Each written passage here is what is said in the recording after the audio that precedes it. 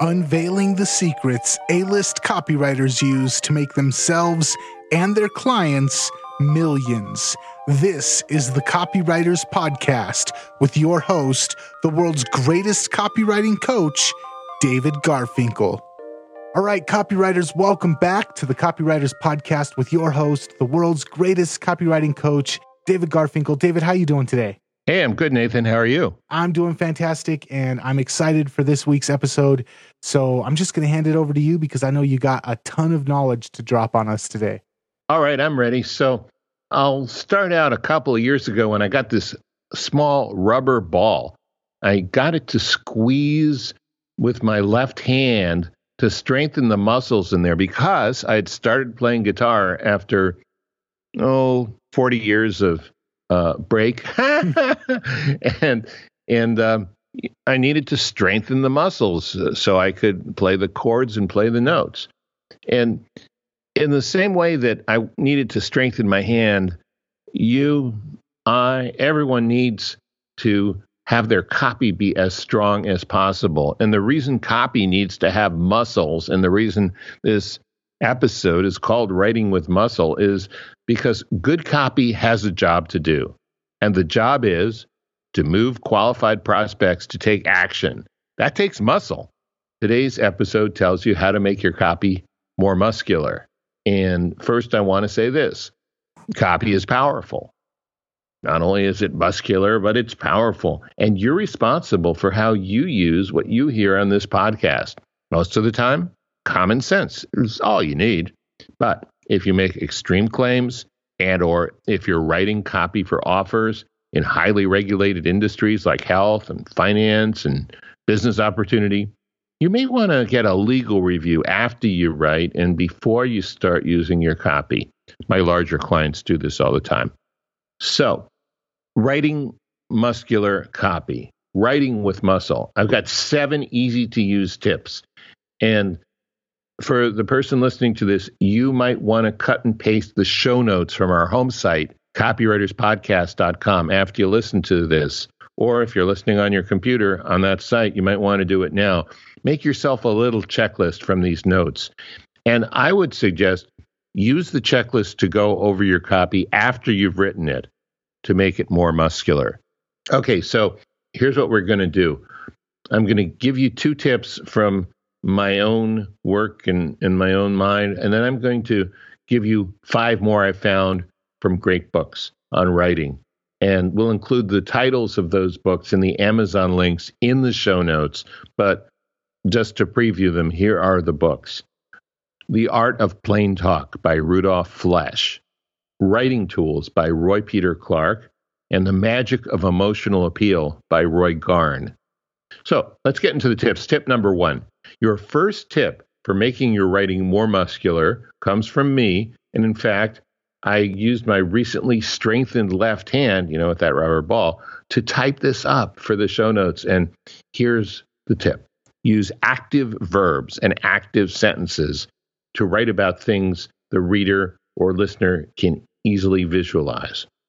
So let me give you an example of a weak sentence, and then I'm going to strengthen it and make it more muscular. Here's the weak version. The Copywriters Podcast is listened to by thousands of people. Now, that's a strong statement, but it's a weak sentence because it has a passive verb, is listened to. That's passive. Let's make it active. Same meaning, but much more muscular. Thousands of people listen to the Copywriters Podcast. See, the difference there is that now we have somebody doing something as opposed to something being done to something. It sounds subtle, but it's very important. There are people listening to the Copywriters Podcast. Okay? Can I ask you a real quick question about that? Of course. As far as like the psychological effects or the subconscious effects, when a sentence is passive versus active, and I'm not sure what the answer to this is, that's why I'm asking. If you're trying to get somebody to take action, how important is it that they're reading sentences filled with people taking action rather than actions happening to people? Well, that's the most important point. That's the most important reason. The other one is people get more energized and attuned. Their focus is stronger when there are people taking action. And, you ever talk to somebody who's worked for the government or a large corporation, and this is about the only negative thing I'm ever going to say publicly or privately about the military. The military, there's a way of writing that is so murky that essentially does not have people identifiably doing action. There's a real cover your ass mentality in any bureaucracy. And so that people tend to glaze over. That becomes more, when writing is passive, that is, it becomes more like something you have to read as opposed to something you want to read. And the engagement level probably just drops at that point. To the floor, yeah. Okay. Awesome. Thank you. Okay, sure. Here's tip number 2. Use short words, short sentences, and short paragraphs. But do mix it up a little. If you only use short words, short sentences, and short paragraphs all the time, you sound like a machine gun. It's very staccato. It's very fast. It doesn't have a whole lot of humanity or emotion to it. So I would say what you can do to keep your writing clear and understandable is tend to focus on, emphasize using simple words, sentences, and paragraphs to the point where it's about as spare and tight and sinewy as possible. You don't want to make it complex. You want to make it simple. You want to take the complex and make it simple. That's part of your job as a copywriter. Complexity creates confusion in the prospect's mind. And you know the old saying, right, Nathan? The confused mind does not buy. Yeah, absolutely. That's one of the foundations of copywriting that you have to learn right away, is that if they're confused at the end of reading it, they're just not going to make a decision whatsoever. And you definitely don't want people in that mindset when they're reading your copy. Right. So you have to do the hard work mentally to make it easy for the prospect to understand and decide. And it is hard work, and that's why we get paid the big bucks. Let's face it, because not everyone can do it or is willing to do it if they can. Okay, tip number 3.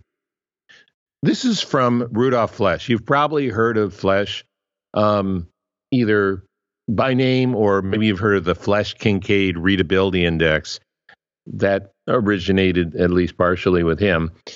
This is an old book. It's easy to find on Amazon. Get a used copy for a few bucks, at least in the U.S. I know we have a lot of listeners around the world, so I'm just going to ask you to be resourceful in getting this book.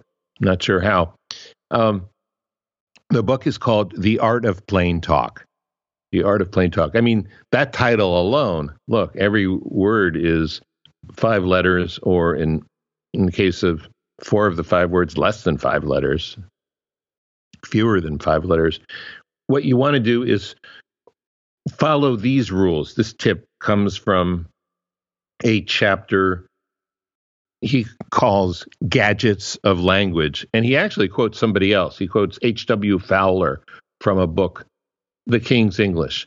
But that doesn't matter. He has very good information in these 5 rules. I'll give you a couple of examples. We could otherwise spend the whole podcast just on these 5 rules, but they're pretty self-explanatory, most of them. The first of these 5 rules is prefer the familiar word to the far-fetched. In other words, don't show off your vocabulary. Keep it as familiar and simple as possible. Number 2 of the 5 rules, and we're still in tip number 3, but it has 5 parts. Prefer the concrete word to the abstract word. So don't go way high up in the conceptual clouds. Number 3, prefer the single word to the circumlocution. A circumlocution literally means talking around something. You know how people talk in circles rather than get to the point. Don't be one of those people, especially when you're writing copy. The next rule in tip number 3 is prefer the short word to the long.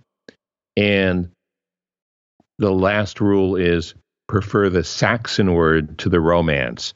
Now, we're not talking about romance like love and sex and Valentine's Day. What we're talking about romance here is words that come from Latin and French, and they often have tion on the end. They're often have softer sounds to them. I'll give you an example of that. Let's in a second, but let's talk about prefer the concrete word to the abstract. I'm going to give you an abstract sentence. It may not sound that abstract, but you'll see how abstract it is when we compare it to the concrete. So for weight loss, here's the abstract sentence. You can see impressive results in less than a month. Impressive results is actually pretty abstract. It could be a lot more abstract, but it's abstract compared to this concrete version. You can drop 3 dress sizes in less than a month. That is very concrete. You can it literally is something you can touch, measure, see, So that's an example of abstract and concrete. Now let's look at a romance word for Facebook advertising, and let's look at a similar sentence with a Saxon word.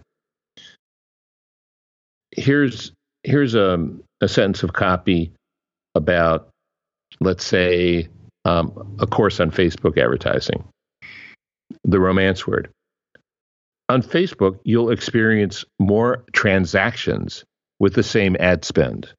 So experience and transactions seem like Latin or romance words to me. Let's do the same thing with Saxon words. On Facebook, you'll kill it more often with the same ad spread. Kill is definitely a Saxon word. Can I get a clarification from you? Yeah. When you're saying romance and Saxon, you're talking about a little bit, I guess, etymology. You're talking about like romance would be like from the Romantic languages, Roman era, and then Saxon would be the more English language. I guess English is kind of like a mix of Roman and Germanic, but for the listener that's not familiar with romance and Saxon, sure. What's the history behind those two words?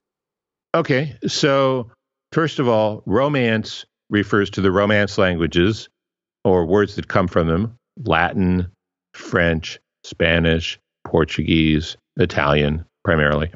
And it's Southern Europe, starting with France.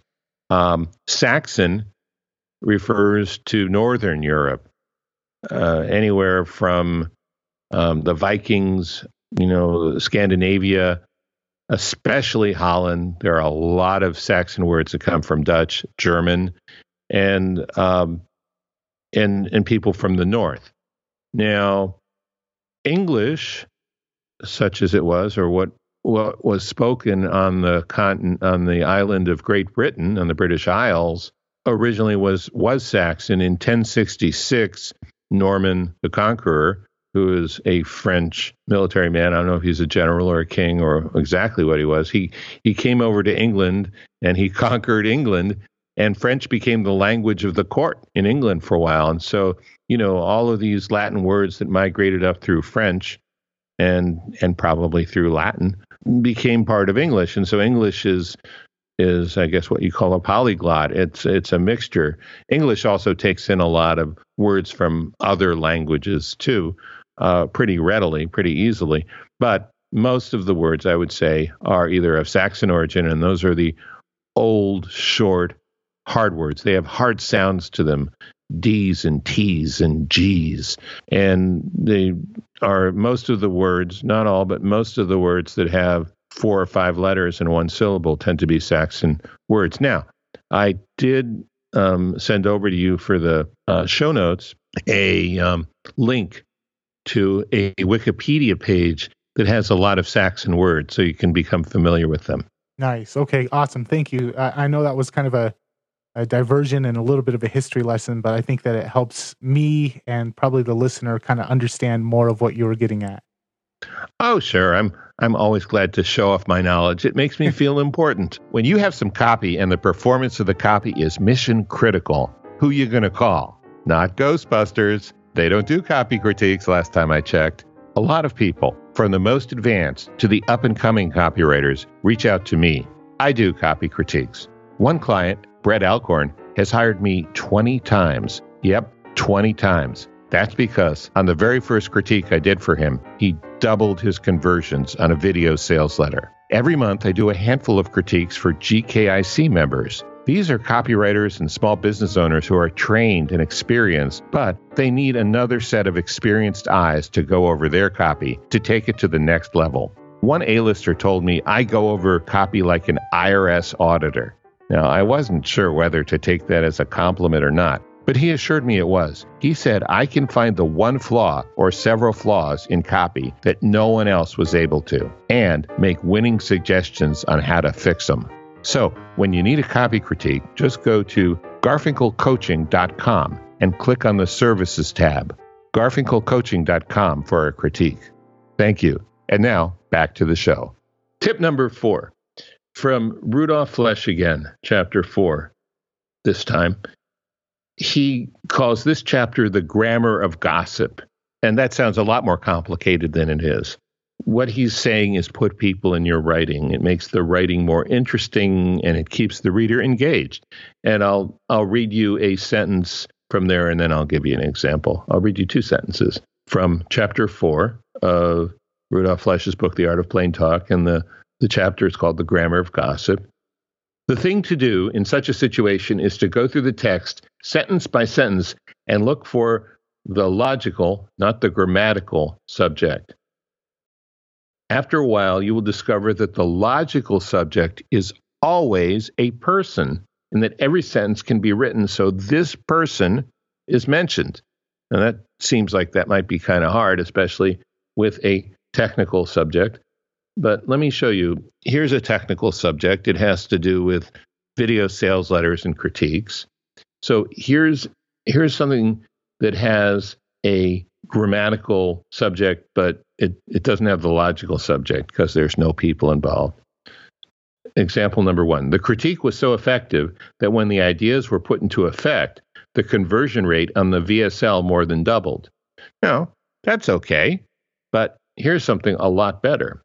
Brett took the ideas from my critique and put them to work. The ideas were so effective that Brett doubled his conversion rate on the VSL. Can you hear the difference? Oh, yeah. The second one draws me in. It makes it a lot more real because I have the person to identify with. Right. But is there any difference in the information in the first sentence or the second one except for the person?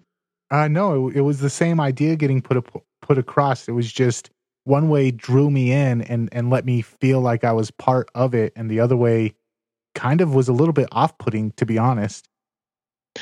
Yeah, and this is why movies about the theory of relativity or the differences in rocks found in nature are usually not as big a hit as something like Titanic or The Godfather.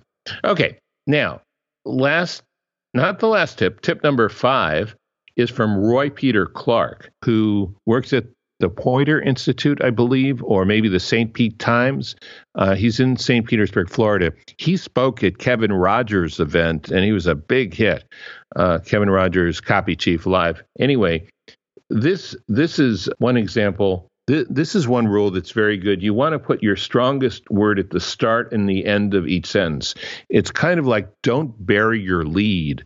Let's say that you came up with a new product that, well, let's go to everybody's favorite topic, which is increasing your conversion rate, right? If you're listening to this podcast, it's probably a favorite topic. And let's say your product is called Mum Bums. Okay, so you could write copy like this. The interesting thing we found about Mum Bums is conversions got larger the more we used the product. That's okay. But here, notice how if we put the keywords at the start and the end of the sentence, how much more powerful it is.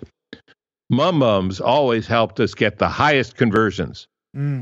Now, I know I use my voice tonality to make that a lot more ear-catching, but nevertheless, when you put the strong word at the beginning and the end, And that's just one of like 55 tips from Roy Peter Clark's book. We'll get to the title at the end, and we're going to have the link in the show notes as well. The other thing is from number 6, a tip from Roy Peter Clark that makes your writing more muscular is something we see all the time on TV and all the time in VSLs, and that's use cliffhangers. So I've been doing it with the titles of the books, right? Even though I gave them at the beginning, how many people are remembering them if they're listening to this while they're running or driving or at the gym or shopping at Target? Hi, Deb. Yeah, internal cliffhangers. I said, I'll tell you the name of the book in a minute. Well, in a small way, that makes you want to keep listening to the end. It keeps them reading. So use cliffhangers, use internal cliffhangers. Now, when we see them on TV, they're used in 2 ways. Cliffhangers are used at the end of a scene before a commercial, and they're used at the end of the show if it's a continuing series. Not always, but sometimes, depending on the show, it looks like the hero, the protagonist, the heroine is in trouble and will never find a way out.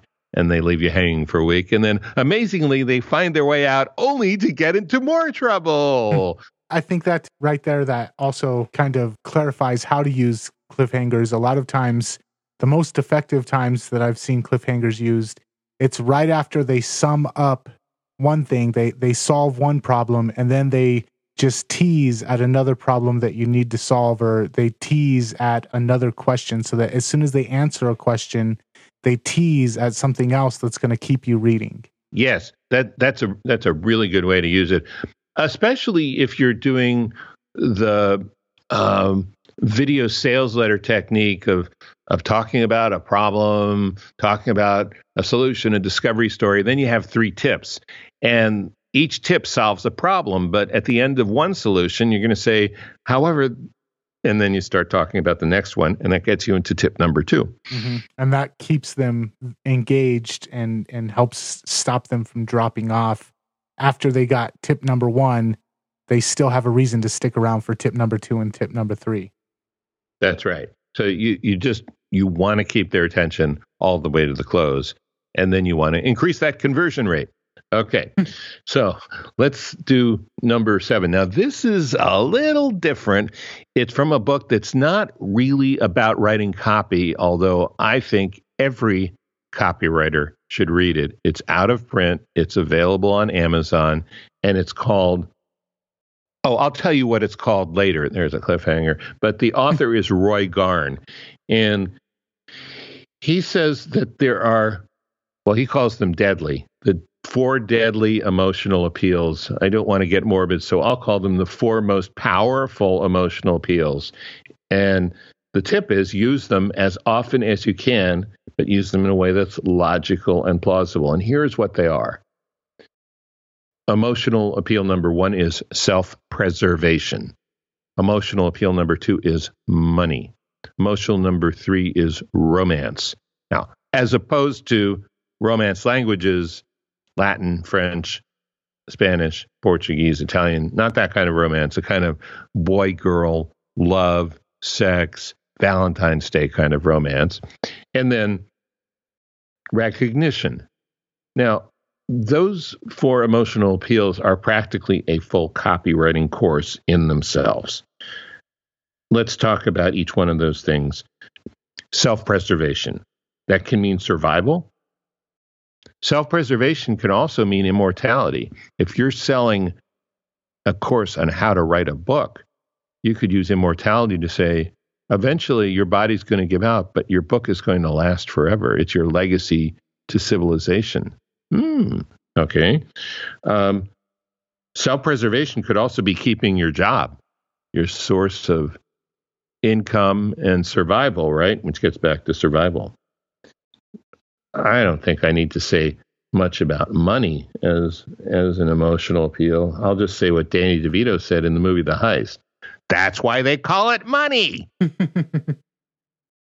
Okay. Romance is, of course, love and sex, but there's another aspect to romance, and that is taking an ordinary idea and making it special.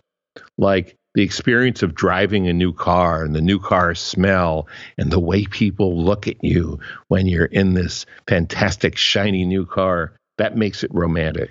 Mm. Recognition can include prestige.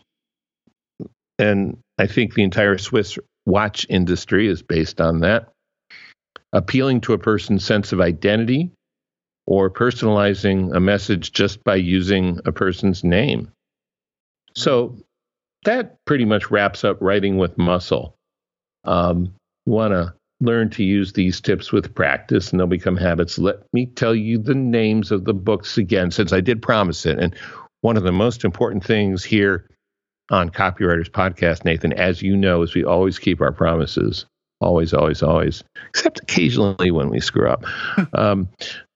The Art of Plain Talk by Rudolf Flesch. Writing Tools by Roy Peter Clark. And The Magic of Emotional Appeal by Roy Garn. And we're going to have links on the Copywriters Podcast site, so you can just click on the link if you want to go to Amazon and see if you can get a used copy. Roy Peter Clark's book is current, but the other two are out of print, but there are plenty of used copies as of today when we're doing this podcast. Now, since there are so many thousands of people listening to this podcast, it may not last long, so don't wait. Take action now. Go get those books. Nice. We'll also include the link to the Wikipedia page where it goes through all of the Anglo-Saxon words to help the copywriters out there as well. And what I really love about this is you practice what you preach. In this episode, you kept people hanging to the end. You tied up the open loops at the end. And now we're going to end with a cliffhanger. What do we have coming up next week? Well, I'm so glad you asked, because our topic next week is increasing perceived value. Ooh, that one right there, especially for overcoming price objections. This one's going to be, if you are somebody that has trouble selling people on why your high-priced item is worth it, this is going to be one that's going to help you out. Yes. Awesome. Thank you, David. Another fantastic episode. Thank you, copywriters, for tuning in. Check out more at the Copywriters Podcast. Make sure you're subscribed. Leave us a rating and review on iTunes, and we will catch you next time. Thanks, everybody. See you next week.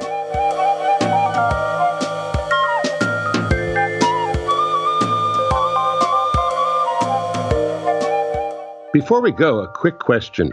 Would you like to have me as a guest on your podcast? Let me give you an easy way to contact me about that. We've put up a form on garfinkelmedia.com, and it won't take much more than a minute to fill it out. So if you'd like to have me on your show, just go to garfinkelmedia.com and fill out the form. That's garfinkelmedia.com. Thanks, and see you next time on the Copywriters Podcast.